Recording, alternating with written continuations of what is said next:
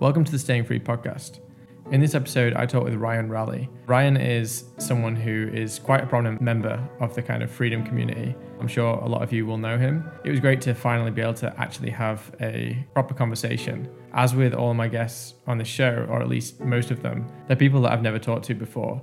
So it's really good to be able to actually give a voice to people who normally are just coming through in 280 characters. As I've said before, I think that we do have a strong community, and what I'm trying to do with this podcast is kind of give a voice to people within it. And I'm sure that a lot of you will be interested to hear Ryan in a different format and to air his thoughts on a number of issues. So we go into a few things, from obviously the big thing at the moment being the Russia-Ukraine conflict, which me and Ryan, neither of us have particularly strong views on it in terms of the actual nuances of the conflict, and neither of us really profess to fully understand it. But of course, that being the big issue, we do discuss it a little bit. We talk about first principles, personal philosophy and self-development and all that other good stuff. So I hope you enjoy the episode, and as always, feel free to reach out with any feedback you might have on Twitter.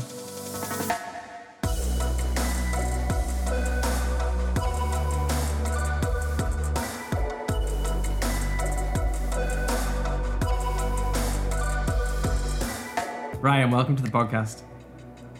Thank you for having me. It's nice to be catching up after 2 years of interacting on Twitter. I think it's been over 2 years now. Yeah, I think it has.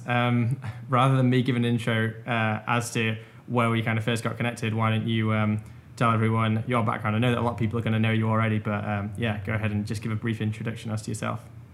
Yeah, I feel like people probably know me from probably more of my opinions around the whole COVID narrative and memes that I often share around Twitter. I think I probably first found you back in the KBF days, Keep Britain Free.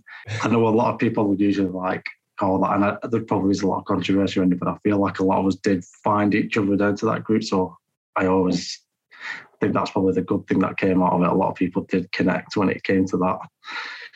Yeah, I think that was the early days, because I didn't really use Twitter much before the whole COVID thing. I was on there occasionally, had my account, and then I kind of went to Twitter because I weren't really getting anyone thinking what I was thinking when I was speaking outside, or usually on Facebook. I spent most of my time before, so I kind of just popped in on Twitter and noticed all these people kind of talking about how things didn't seem right, and it just kind of went from there. But then at that point I started connecting with people on there.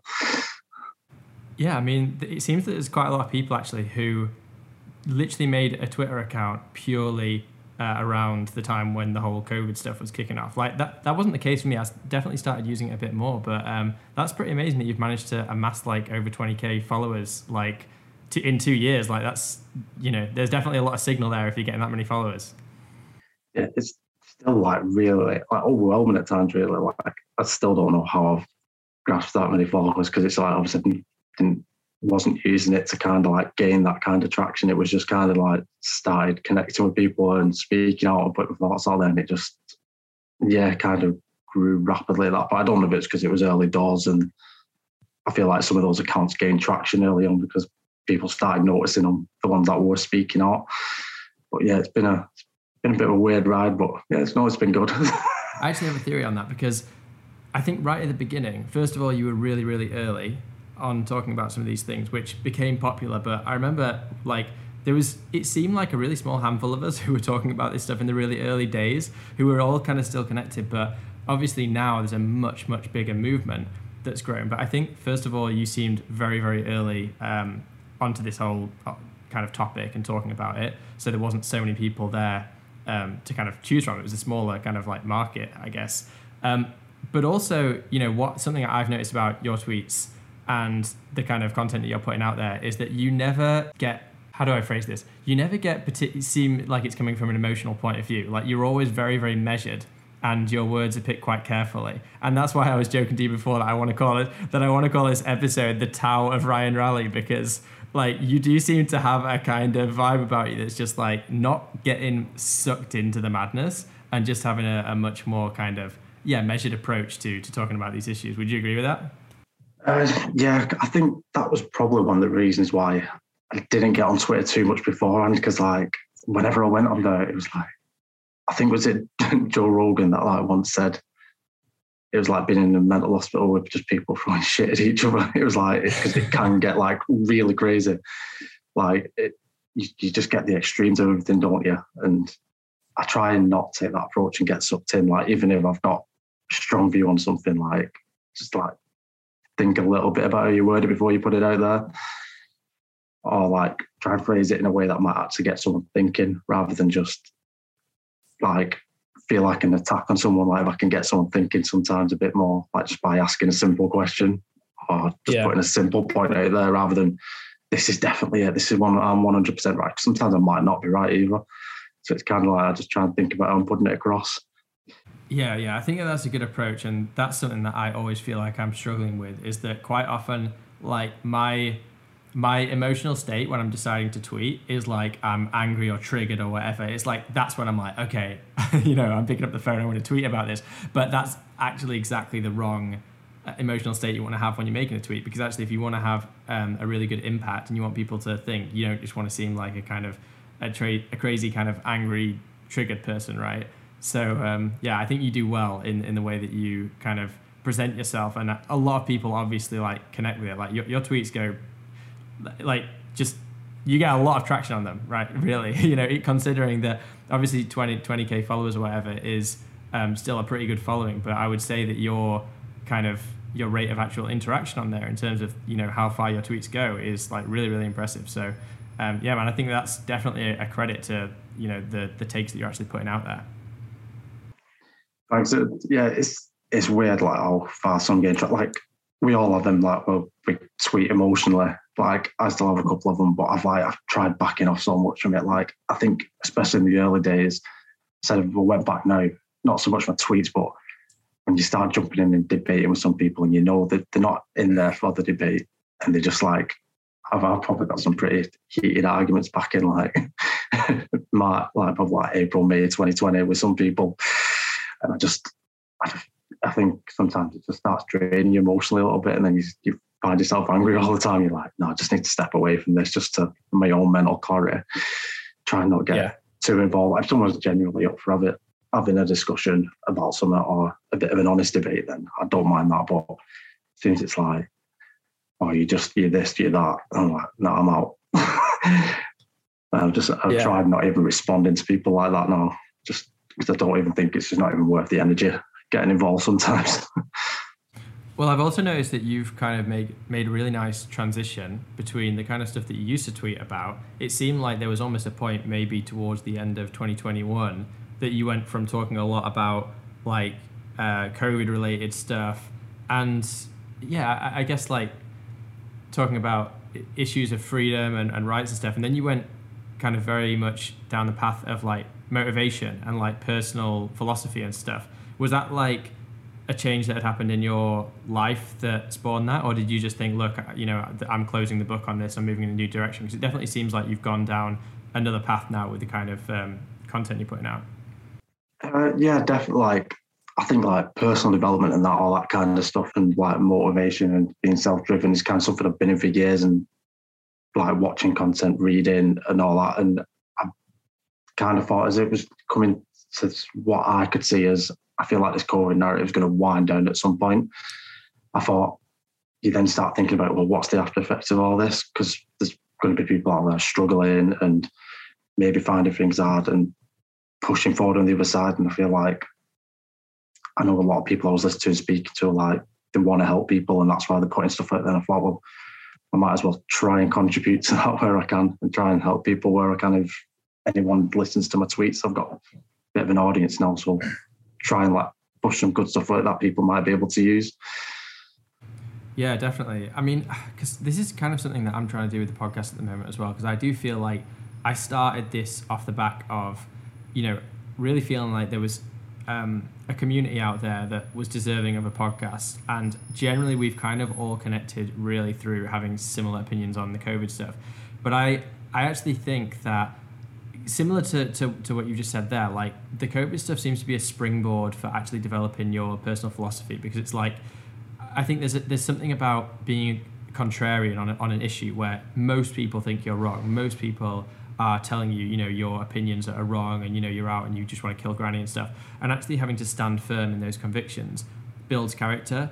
And that's kind of, something that I want to take forward now is like, okay, we've been through this thing. We've found each other as a community, and a lot of people have developed a stronger personal philosophy. Like, where do we go from here? Like, what do we build into the future? So I kind of am trying to do something somewhat similar in the same way. Like, I think we've talked a lot about the COVID stuff, definitely in my previous episodes, but now I'm ready to kind of like say, okay, like where do we go from here, right? Like, what's the next step for this community that we've built? Because I don't think that it should fizzle out, but I also don't think that it will fizzle out. It seems to me that like the community has remained very strong.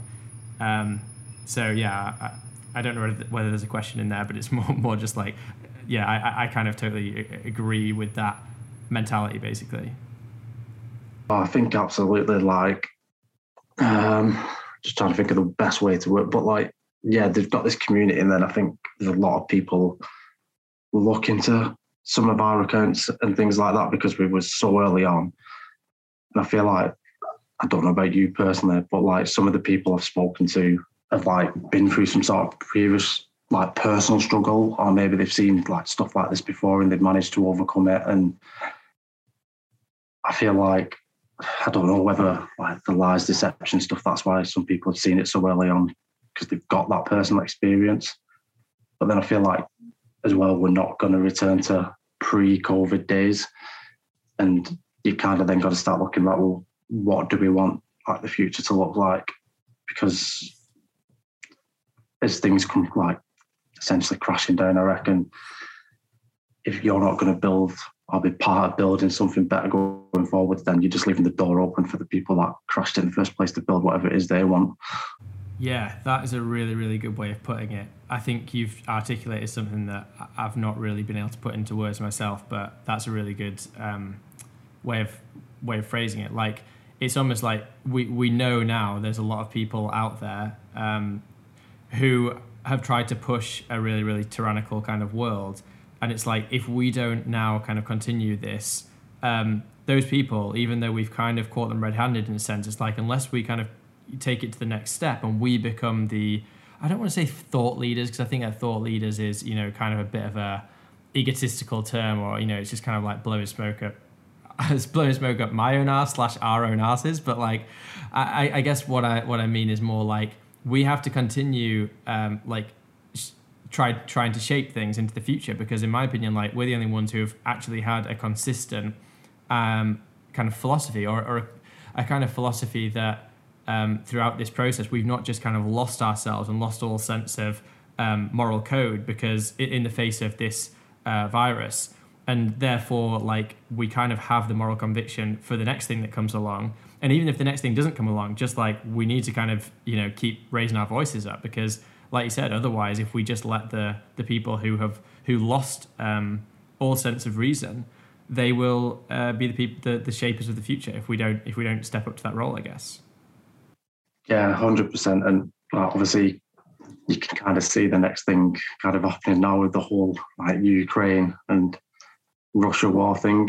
It's just so obvious that, like, again, we're being like lied and manipulated to. And then it's a bit disappointing because you see some people like who kind of started seeing the COVID thing at the end, they've been kind of like suckered straight back in to the whole like Putin bad, Ukraine good. And then like on the flip side, you're seeing some of those people like kind of like the black pill type, and it's like they believe Putin's saving us from the NWO, whereas I'm kind of don't think Putin's a good guy. And I also don't see Ukraine as good, because there's so much, like, when you start looking into like what's going on in Ukraine over like the last few years, but it feels like we're kind of back at COVID stage one again. You just literally, as soon as you ask a question, you've just got people jumping at you, and it's like, you can't say that, you can't say that. Like, these people are like at war, and it's like, well, I'm not against the Ukrainian people, I'm just against probably what the government have been doing, and it's clearly some sort of deception going on here because we're being lied to again.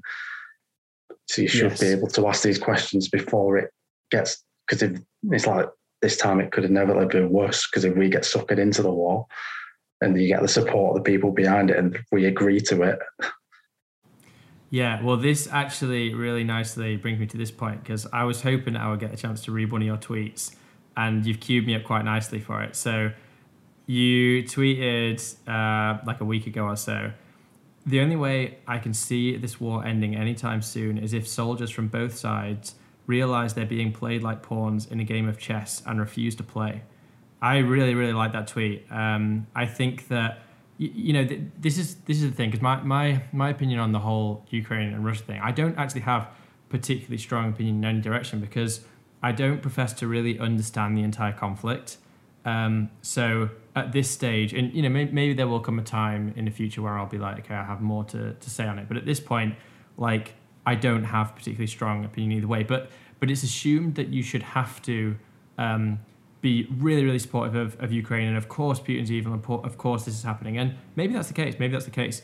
But given what we know about the media's ability to manipulate facts, I don't jump to that immediate conclusion. Like until I've actually done my fair amount of research and independent investigation, I'm not going to really have a strong opinion either way. That doesn't mean that I'm going to support Russia or whether I even will support anyone eventually. But I think that what your tweet did, just to loop it back round, is it kind of gets to this point that like ultimately I think that this is kind of like a struggle of people versus their governments. It's kind of existing power structures, like entrenched power structures versus the individual. And just as you say, like we can all just opt out of this. Like it doesn't matter what you believe about it, whether you support Russia or whether you support Ukraine. Most people would agree we support the innocent individuals who are being pulled into this war, which they don't want to do, which they don't want to be pulled into. And that's always the side I'm going to take. Is I'm going to say to take the side of the people. And ultimately, if we all opt out, there is a possibility we can avoid war. But people need to recognize their own power. There's that famous meme, or I don't even know if you'd call it a meme. It's just kind of like a piece of art where people are sat around playing a kind of game of chess, and they're playing it on the backs of people who are kind of like underneath it. And it says something like, all the people need to do is stand up and all of the pawns fall to the ground. And I think that really is kind of, people need to recognize that power in themselves, because that's the only way that we're going to avoid the next massive crisis, which ultimately it's the individuals who pay a heavy price for what their governments are doing. Yeah, 100%. I know which picture you're on about as well, because I've seen it quite a few times. I'd be interested to know where that actually comes from, because it's quite iconic, really, when you think about it. But yeah, 100%. Like it's like literally the whole same thing, with, like kind of where it comes from with like what a lot of us said with COVID. It's just kind of like, and I think if anything, COVID was a lot easier to do with the whole don't say no. Like this could lead to me to something like much worse. But again, it needs that power of just saying no, because it's like nobody, like other than people in the government and everything, like who really wants to be at war? No one does. Like I doubt many people in Russia are that fussed about taking over you. Like I'm kind of like you. I don't really 100% know the full facts and understand stuff's been going on, but you can guarantee neither of the people want to be at war. Like if you take away the political side of it and the governments, no one really cares about that kind of stuff or wanting to do it. Like, yeah. I think you have to be quite a nasty person and want to like actively go to war. For me, the area where alarm bells are going off is not to do with the actual narrative or the reason for invasion or anything like that. For me, where I start kind of thinking to myself, there's something amiss here, is where you see, for instance, we're all expected to, or not that we're all expected, but that they're saying, you're a really good person if you take in a Ukrainian refugee into your home and we're going to pay you to do it, etc. I'm not saying that that's a bad thing to do, but if that was a morally right thing to do, we should have been doing the same thing for homeless people for the whole of Western civilization. The fact that this, all of a sudden, we should care about other people, and we should care about, of course we should care about people in other countries. But again, it's the lack of consistency. It's the lack of, it's the sudden new set of rules. It kind of reminds me of when it comes to like the COVID thing. It was like, okay, well, we should be giving young people a vaccine even though they don't suffer from COVID. And the response was, oh yeah, but old people do suffer. And it's like, well, that's been the case with flu for time immemorial, but right. But we didn't say that young kids needed to take the flu vaccine. So it's an example of just new logic, logic being made up in front of our eyes and told, well, yeah, now this is how we should do things. And when I'm seeing similar things happen with Russia and Ukraine, it's like, I'm not saying it's a bad thing to take refugees in from Ukraine, but like that has never even been suggested for homeless people. Like, it's the idea that we should just care about them, not just, we should care about them more, more than anyone else. It's like we should care about this more than any other strife in the whole world. And that to me just seems like, yeah, like once again, we've got our morals all in a twist. There's no foundational principle here. Yeah, it's that kind of central authority telling you what is the right thing to do again. And it's like, you're a good person if you do this. And it's like, people don't seem to want to, there's so many people that don't seem to want to think for themselves or need to be told what is the good or right thing to do, where it's like, you shouldn't need to be told to do something good. And that was like the whole thing with like COVID. It was like, if you want to do this, then it's like, you do whatever you think is right to protect yourself and others, not it all has to be this one rule and this is the only way. And if you don't do it, you're a bad person because the government says so. And it's like, how many things have they been wrong about before? It just seems like a really bad way to look at things. Like I said, like none of these ideas have been suggested before. And I think like the whole thing, the other thing was like, there's so many people that have like, and even the government have been like, oh, we need to control immigration from like the standpoint of people that were fleeing places like Syria.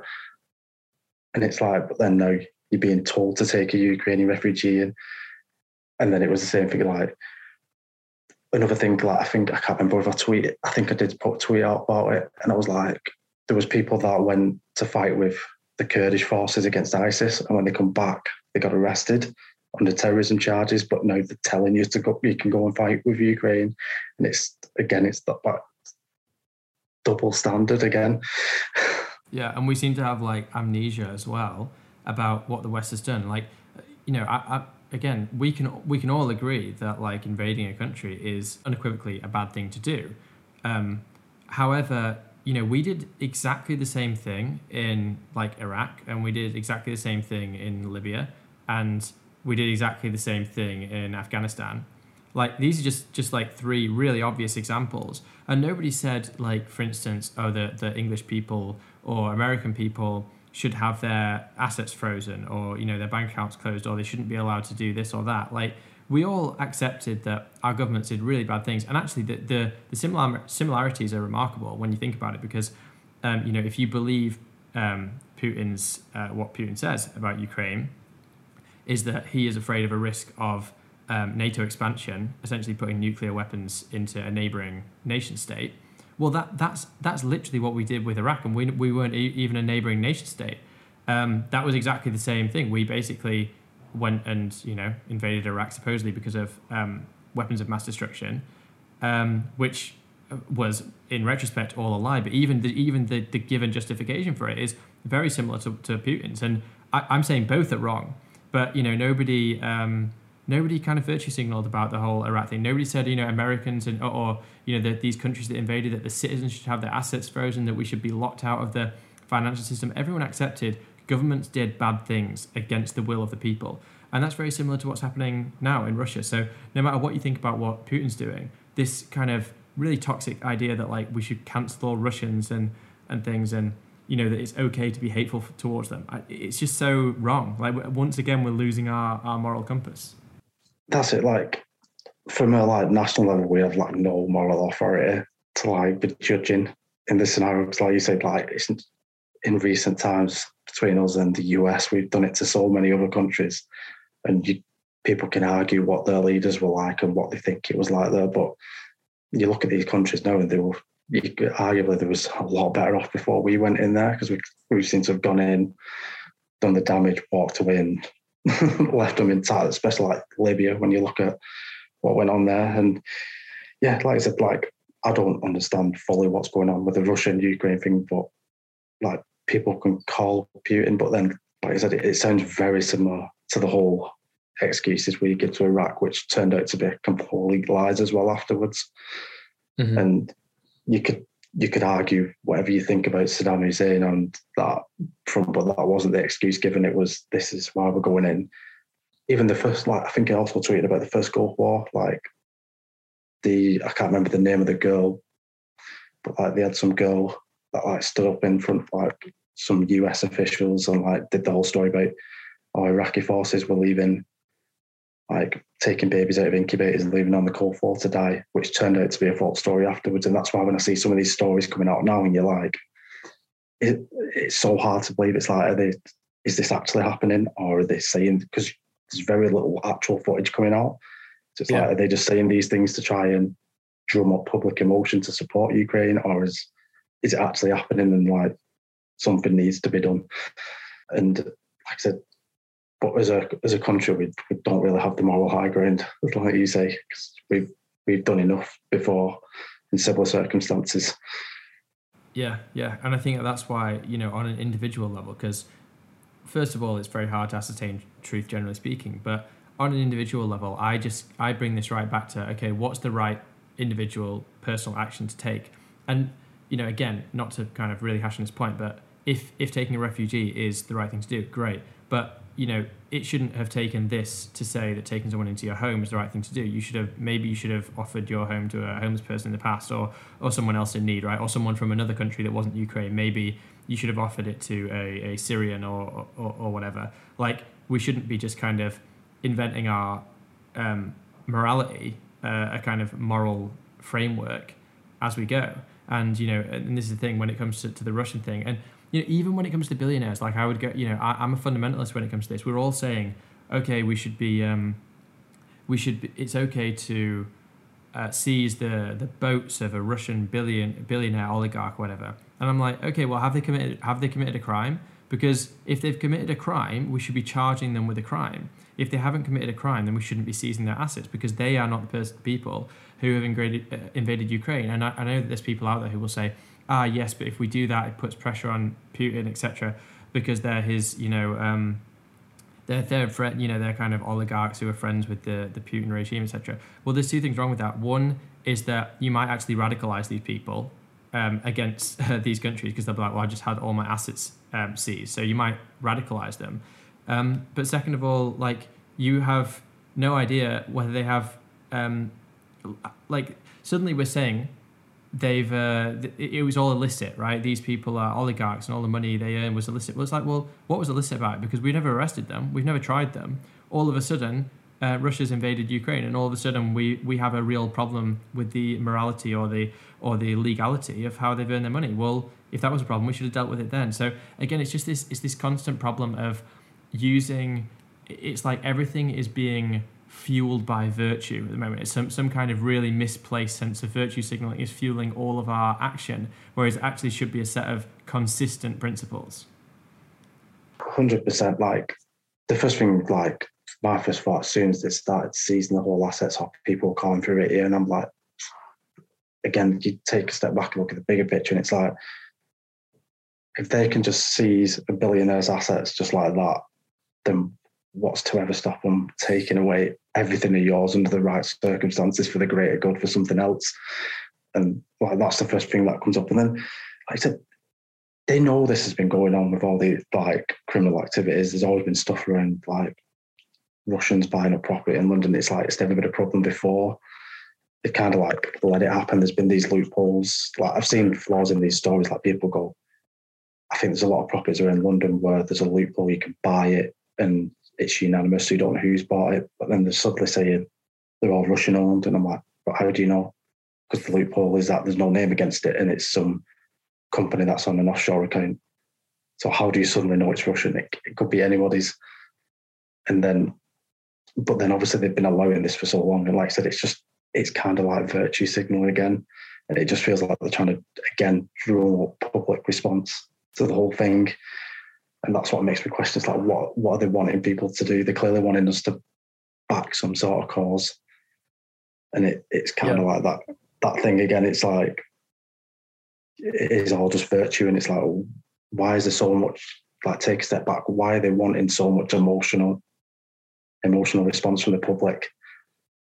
Like, they're clearly leading to something or trying to drive them in a certain direction. No, I think that's pretty much undeniable, to be honest. Like, that is exactly how I see it. No matter what you believe about the whole thing, there is a real manufacturing of consent. You know, like, who was it who came up with that word? Was it? It might have been Chomsky. It might have been Noam Chomsky, who I disagree with a lot now, but I do think that's a really great term, manufacturing of consent, because this is what we're seeing, like, time and time again. You know, they did it with the COVID thing. Like, this is another point is, you know, they manufactured all this consent with the COVID thing by really, like, plugging it on the news and stuff. And as soon as the Russia stuff came about, it was like dropped from the news, and it was basically as if it went away. And I know that you've got people out there saying, oh yeah, but there's still cases and stuff. It's like, yeah, but it's in its rightful place now, where it should be, where you don't just broadcast how many people have died every day. All of a sudden, its rightful place becomes what's everyone's, you know, when it's not on the news all the time, it's just COVID becomes what your visceral experience of it actually is. Like, how many people do you know who have died of it, etc. Now that Russia's come in, it's assumed its rightful place in the public psyche, kind of thing. I can't remember what my point was. So I've kind of like I've kind of moved off my original point here. But yeah, I guess it's like we've now got a new manufacturing of consent with the Russia thing. Of like you said, just rallying people to behind a cause and creating all of these really extreme narratives, rather than just being honest and saying, look, there's a lot of nuance to this. It's a kind of global geopolitical conflict, which is actually very difficult if you're not, you know, you'd probably have to be a specific historian in Russian history to fully understand it. But, you know, the idea that it's just like, oh, well, now we're all just going to rally behind this cause and pretend that Zelensky is like, you know, this absolute, you know, angel sent from heaven type thing, which, you know, again, I'm not saying that he's not fighting a good cause. Maybe he is. But if you look into this guy, like, Ukraine is an incredibly corrupt country, right? Like, it's actually rated lower on the corruption index than Russia is. So the idea that, like, you know, we should just completely trust everything coming out of Ukraine is just as illogical as trusting everything that's coming out of Russia, right? So, like, we have to take everything with a pinch of salt. But just to bring it back around to your tweet, which we've kind of moved off, but I think is a really good way of addressing it, is that on an individual level, like, I need to refresh myself of the tweet, but yeah, essentially, like, on an individual level, we should be just supporting peace. Like, we should just be supporting, like, not just going along with whatever the power structures are trying to push. And, you know, part of that is rejecting narratives from all angles if they don't make sense, not just rejecting it from one angle and kind of just running with the media narrative.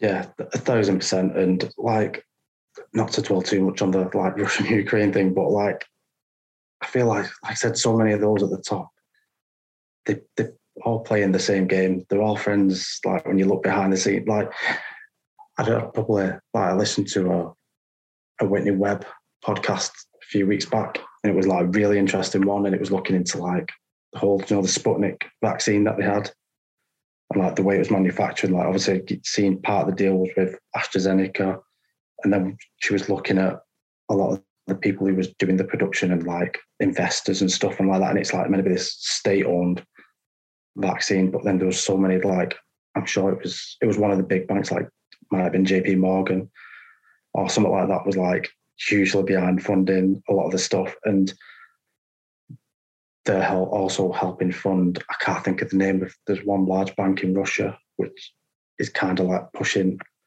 a whole WEF agenda with, like, social credit and all, like, the social credit system, and they basically own, like, supermarkets. They own, like, a chain of everything, supermarket, insurance, like, all that kind of stuff, and they're trying to introduce vaccine passports. It's like, they're all playing that, like I said, when you look at Ukraine as well, the corruption that goes in, like, they're funding so much of the US politicians, and there's so many other politicians from various other countries when you look into it. And it, to me, they all know this is going on. They're allowing it to go on. Same with the whole Russia funding, like, all these homes that they're suddenly bothered about. It's been going on for years. Like, if that's your enemy, why are you allowing all that kind of stuff to go on? So to me, they're it just seems like it's a game they're playing. I mean, there's so much more in common between like the governments of Russia and the United States and these other powers than there is between the individuals in those countries and their own governments, right? So like if you want to look for an actual disparity in interests, right, in what our interests are as individuals, like the individual interest is totally different from the governmental interest. The governmental interests, of course, they're going to have disagreements between them, but they're going to be much more similar in terms of their interests than with the people. So that's the area that we should have our skepticism, I think, and people are losing sight of that and getting caught up in this kind of circus of nation state conflicts. Yeah, 100%. Like I said, individual level is that's where it's like there was something like I thought about today, and I was like, there's such like that gap between what and like when people are hating now, I'm like suddenly hating on Russian people, and it's like it's so ridiculous. It's like there's such a difference between what the Russian government will be doing and what its individuals will be thinking. And I think like I've not travelled massive. I've been to quite a few countries, but there's people that travel a lot more. But like you speak to anyone who's travelled, most countries, like you travel, is there any country you've been to where you said that people are bad? There's not, but the country, the government, and the way it's run could be absolutely shocking, but the people always seem to be great wherever you go. Like obviously you get the odd bad apple, but it's like the people are never, whatever country you're in, seem to be that bad overall, no matter how bad the government is. And that just shows there's such a break between what a government's, and you should never treat people based on what the government are doing. There's there was a quote, and it was by, I think it was Muhammad Ali, you know, when he refused to go and fight in Vietnam. And he said something like, you know, I don't want to be Joe Rogan, so I won't use the term, but he was like, you know, my government's calling me this and that. Those people over there haven't done that. Why am I going to go and fight these people? They're not my enemy. And he's basically just saying like, you know, that he's, you know, experienced racism and all this kind of stuff, and by the US government. And he was like, I'm not going to go and kill my brothers and sisters in this country. And, you know, obviously this is, I'm not saying it's to any degree, it's not to the same degree, but what I'm saying here is the principle is similar of like, we've just witnessed all of our governments try to take all our freedoms away. And now are they going to expect us to just go and blindly support a war and go and give our lives for it? I mean, are the people in Canada who have just had all their assets frozen and they've just had this huge movement just quashed under the, you know, Trudeau's jackboot, are they now going to be like, oh yeah, don't worry, but we'll go and fight your war? Like maybe people will, because people won't learn. But I think that ultimately the conclusion we're going to have to come to is that our own governments don't give a shit about us, and the, you know, getting caught up in this kind of nation state stuff and saying, oh well, you know, like I don't like my government, but you know they're way worse over there. It's like, well, no. If everyone just says no, like my own government is trying to enslave me, and I'm not going to go and fight for them. If everyone said that, this would just be over immediately. You know, and like you said, like most people are great. Like no matter where you travel, like I'm sure that if these people who are saying, you know, cancel all Russians and take their assets, I'm sure if they went over and just visited Moscow or whatever, they'd probably find that the people are really nice and friendly, and actually that, you know, this corruption is coming from a totally different level. And yeah, we just need to evolve past this. I think we just need to evolve past this mentality. Yeah, it's so like weird how people get sucked back into it, and I think it's going to take a lot. I feel like it was getting there with the whole COVID thing. People were starting to say no, and I think it's a whole different game when it comes to the war thing. Like I said off that original tweet what we were talking about if all the soldiers refused to take part in it, then tomorrow. But I couldn't imagine being like, if you're in the middle of it now, like you being the only one to stand up and go no, and hoping everyone else around you. And I'd like to think, I don't think it'd come to this point, but like if it was like conscription now, I'd like to think that I'd stand up and just refuse outright to even fight in that war, because I don't want to go and fight some guy that I don't know for someone else's reason, and he doesn't even know why he's there either. It's just a lose-lose situation. Like it's the people at the bottom fighting each other and they don't even know why, or they don't even believe in the fight, while the people at the top play the games. And I guess this is why, I start thinking about, okay, well, what are the ways that you can escape that cycle, right? How do you actually escape that cycle? And ultimately, the answer that I always come to is that we need to actually have proper self-custody over our own property, and in particular our money, because there's always going to, if someone tries to do that and says, well, I'm not going to fight, someone just says, okay, well, you're not going to eat, right? Like your government just says you're not going to eat because like if you don't fight, we don't pay you, and that's it. And that's the best case scenario, right? I mean, obviously the worst case scenario is you go to jail and all the rest of it, but the best case scenario is you don't eat. And this is why I think that people, the only way we break this cycle is that we say the government can't switch you off. They can't switch off your bank account. They can't just take everything from you. And this is why I think having like a kind of sovereign money is going to be the thing that really changes it, because not only do you have security against that potential to just be shut off financially by a government, and they basically have you by the balls, but you can actually shut the government off because they can't print their own money to fund themselves. Unlike right now, if they want to fund a war, they're just going to print all the money they need to fund it. If it gets to the point where they can't do that because they don't have control over the money supply and they need to actually get consent for the people, they're going to have to come to people and say, we're asking you, will you use all of this money, which is completely self-custody and we have no ability to take it by force, will you fund it so that we can go and invade another country, etc.? And everyone will just be like, no, sorry, right? Like if we were under a Bitcoin standard right now, we wouldn't have to do all this sanctions and stuff in Russia, because the Russian people could literally just be like, sorry, we're switching you off, we're not paying our taxes. Like that would be it. So that is ultimately how we win, because obviously, we can talk all day about advancing our kind of moral character to the point where you actually become a conscientious objector and things like that. That is obviously an important part, but it's only going to go so far. I actually don't think that it's possible to have a critical number of people do that until we escape the kind of fiat paradigm which is holding this whole thing together. I agree on that, because obviously I'm not trying to see it as bigging myself up, but I've been working on myself for a number of years, and it's kind of why with some people I've tried not to go in on too hard when they fell for certain things, because it can be a difficult thing to build yourself up to that level and take that kind of heat off other people, especially when the majority are completely on the other side and you're getting it left, right and centre.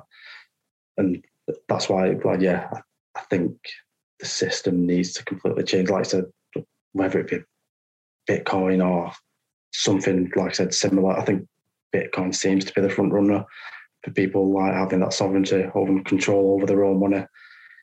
But I think we need something like that. And like I said, reduce that government control, because you can see the just constant slow creep towards more and more control over people.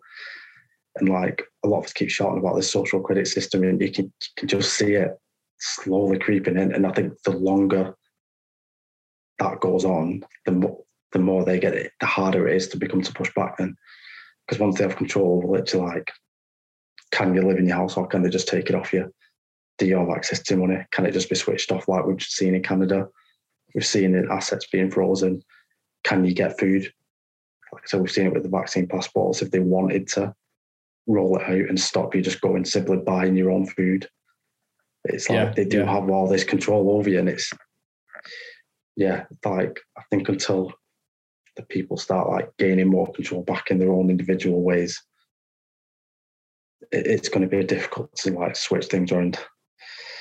Yeah, my worry is that what we've seen recently is such a championing of sanctions as a tool. And, I do think that sanctions are important as a tool, but obviously not when it gets to the point of individuals and citizens. If you want to sanction a government, fill your boots, but when it gets down to the level of an individual, but we're now celebrating these sanctions have been great. We're freezing this random Russian billionaire's, assets and stuff. And it's it starts with the billionaire, right? It starts with the billionaire, and everyone's going to rally around and say, yeah, they're a billionaire, whatever, take their boat and, fill their boat with Ukrainian, refugees and stuff, or, whatever it is. But when it actually comes down to it, once you've accepted that, it's going to work its way down the scale. First it's going to be billionaires, and then it's going to be millionaires, and then it's going to be, you know, people who have had some kind of diplomatic relation, you know, and then it's going to be, you know, just a celebrity. It might just be a celebrity. It's like, oh, well, this celebrity should be doing more. Before you know it, it's going to arrive at your doorstep. Before you know it, like this system of sanctions is going to be used, and it's like we're already starting to see, again, the manufacturing of consent for using that as a tool. Like Trudeau kind of started that with the whole seizing of bank accounts thing for the truckers' protests. But now we're seeing it in the case of Russia, and it's like, yeah, what a great tool, what a fantastic tool. I think there's going to be a bait and switch somewhere down the line where they say, oh, you know what, like we're going to just use the same thing, and we're going to just use it on the individual because you didn't do something that the government wanted, you know, you didn't take your latest booster jab, etc. I don't think that's gone away, and, you know, I know that we're not talking about it much now. I think that will come back at some point, and I think that sanctions, you know, are priming the public now to be okay with essentially the government using financial warfare against people who have even just the wrong opinion, not necessarily doing the wrong things, just the wrong opinion. Yeah, that like you've seen it with like whether it's COVID or something else, that infrastructure and that precedent's been set now. It's like they deemed that like there's a minimum standard they can go to now, like straight off the bat. And it's like, well, we've done this before, so why have you got an issue with it now? And yeah, as soon as you start allowing it, which is why it was so important, like, even if like, let's say something as, like when they were going on about masks, even if they worked, it shouldn't be mandated, because it's like, the second you allow that, it's like the next thing they say that you should have to have. It's like we said with the vaccine, they really pushed it. And like I said, some countries really did go there and like completely shut people out of doing the basic of things, unless they took it even down, like I said, from work to even shopping. Like, again, if we go back to Canada, like some of the stuff in the supermarkets where you had to stand in the booth and tell someone what you wanted, you go and buy certain items. It's like, what is stopping them from pushing that in the future?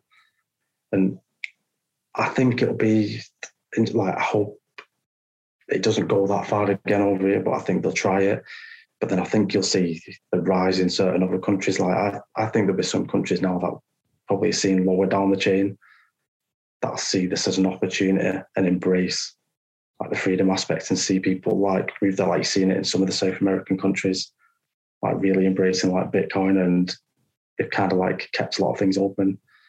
And I think you'll probably see it in a few African countries as well. Like they'll do the flip side because they've been screwed so much off places like the US and the UK and much of the West. They'll see it as an opportunity to like flip things in their favour, and I think they'll go down that route, a lot of them. I think you're right. Yeah, I think that's absolutely going to happen. And, you know, even just like, I think a lot of the African countries in particular, they look at like the COVID thing and they're just like, this is just not on the scale of issues. Like, you know, they have issues like famine and issues like malaria and like, you know, I don't want to say like real diseases because I don't want to disparage, you know, obviously people who have had COVID and stuff, like it can be bad, but like comparatively, we're talking about very, very serious diseases. And I think if they look at this thing and they're like, wait, you're going to destroy your entire economy and your entire, not just your economy. Obviously destroying the economy is a really bad thing, but it's more destroying the social fabric of society, like your entire like kind of modus operandi of like how a society functions and, you know, like how it morally operates as well, in terms of, you know, like not excluding people and all the rest of it. And I think Africa have just gone like many of us have on an individual level, just looking at it and being like, this is absolute madness. I think a lot of African countries have done that. And yeah, like you said, I think they're gonna benefit in the long run if they embrace it. Obviously, I think that in the short term, they have suffered massively, but I really hope that a lot of these countries recognize the clown world of the established nation states. I guess the Western nation states, generally speaking. I hope a lot of them kind of recognize them for the clown world they are and go, okay, we're going to move in a different direction. And definitely El Salvador is leading it on that front. I know that it's been kind of within the Bitcoin circles, we've had our eye on it for a while, but now I think that people all over the world are starting to wake up to like what's going on there. Like this is, you know, this guy seriously just said, okay, we're going to go in the polar opposite direction of what everyone else is doing. And I think they're going to do really, really well out of it. And, you know, maybe other nation states will kind of follow that lead. Yeah, definitely. And like El Salvador, like I said, is probably the biggest example of it. And I think you're going to see several other countries follow suit, whether it be with Bitcoin or something else. I think most will go with, because I think Bitcoin seems the optimum one to go with at the minute. But I've seen other countries exploring various different, I can't remember which one it was that was looking at, it might have been Kenya with Cardano, looking at that, and whether I'm not a massive fan of Cardano, to be honest, but it's like the fact that going in these other directions, completely opposite to where you see in the EU at the minute, looking to like bring in legislations against cryptocurrencies, and in the US you're seeing it, and then you're seeing these other nations going like, well, that's how we're going to explore these routes because this could work in our favour. I think you'll see that big dynamic shift, and there'll be pushbacks, and it could make countries like ours look very silly in the long run. I think it's been said that the countries that have gained the most from the kind of fiat paradigm, and not even just necessarily talking about money here, but like just in all aspects, that the kind of like Western kind of quote unquote rich nations, they have the most to lose essentially by this new system that's emerging. So they're going to be the last to adopt it, which in a way is going to be a kind of cosmic justice, I think, because I'd like to see the poorest country. I'd like to see Africa be the biggest beneficiaries from, a kind of a new world where, based on like freedom, for instance, the values of freedom and, using like Bitcoin or some kind of stable, hard currency, etc. I really want to see places like Africa and South America and Central America benefit from this, because the West has their chance to do it, but I don't think they will, because they see how much they've got to lose from that, and I think they'll be unwilling to let go of that power. But even when it comes to things like travel and stuff, with the world going remote and people kind of or like so many people being thrust into a kind of remote career and stuff now, like the West has no reason to open up and open up their borders in a way, because I think that people are going to really flock out. People who have recently been offered the opportunity to be completely remote and stuff, they're not very likely to go and move to Canada. They're not very likely to go and move to New Zealand or Australia. They're much more likely to move to Mexico or El Salvador or Colombia or parts of Africa if they can do it. So I think that the incentive structure is there for these countries to really benefit, and I'm glad to see that some of them have started to recognize that opportunity, and I definitely hope that it'll be a situation of like falling dominoes from now. Yeah, I think you've got it like straight on the money there. Like, we're going to see this big shift, and I think, like I said, the West, like for so long, has had like this power structure and been able to control everything. And like I said, I think you're just going to keep seeing these other countries that have been like either corrupted by the West or held down are going to see these opportunities and rise up. And like I said, you've seen so many people, like I said, flocking to these countries that probably wouldn't have done before. Like I said, well, yourself, you're there in Mexico now, and you seem to be enjoying yourself, and I've like seen many others doing the same. And like, I don't know, I think it'll continue. I think you could potentially even see it in the US, maybe some states breaking away. Like, I've got a feeling that's coming as well, because you've got this big split in the US. And I think there's potential for that as well. Like, these states that are standing up for freedom, I think Texas is probably the highlight of them all. Like, you could see it happening. I think there's going to be some very big changes coming. And like I said, a lot of people, like, especially like, we've had it so good for so long, I don't think people realise how good they've had it. So they're so comfortable that they're not even willing to deal with a little bit of struggle to get to something better. Like, if you just go through this bit of hard time here to stop the government encroaching on your life even further, they just can't deal with any uncomfortable feeling whatsoever. Whereas some of these other countries, all they've had is struggle. So it's like, let's try this out, because it could lead us to something good. The people will adopt it.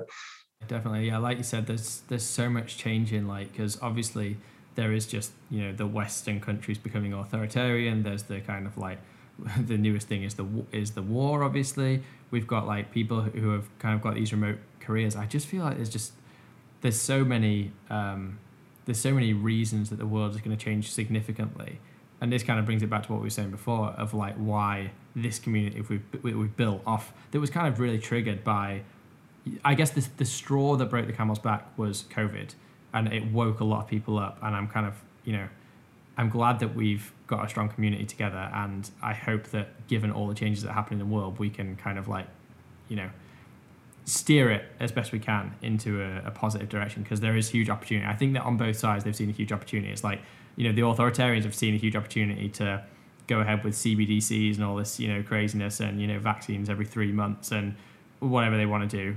But then I think also we've seen an opportunity of saying the world's going to drastically change. We need to, try and steer it in the direction that we want to most align with the values of, freedom and, individuals, sovereignty and prosperity and stuff. So,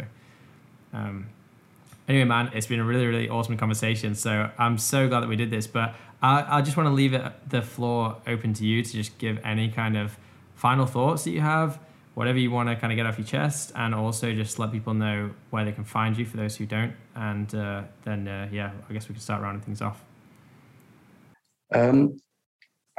It's like probably other places people can find me. So obviously they're on Twitter. Probably most people will know me as finding me under Ryan Raleigh, OH at the end. But I do post on Gab occasionally, but probably the other alternative I use a lot is Minds, which I feel is a platform that's going to grow in a while. So if anyone wants to check Minds out, I feel like that's a really good alternative to something in the future. And probably the final note is, like, people have made it this far and seen for everything, just keep going. Like, you've not gone through 2 years of hell just to like kind of give up and it just be 2 years of hell for nothing. And just I think if we all keep working on ourselves, keep building ourselves up individually, but keeping connected as well. I feel something's good's coming, but people need to see this is a longer ride than just a couple of years. I think we've got a long time to go. But what will come out the other side, I think, will be good. I think it'll be 10 times better than what we had before, as long as we fight for it. Awesome, man. Thanks so much for coming on. And we'll chat again down the line. 100%. Just make sure you've got me back on when you've got thousands of viewers every time. 100%. All right, man. Take it easy. Cheers, man.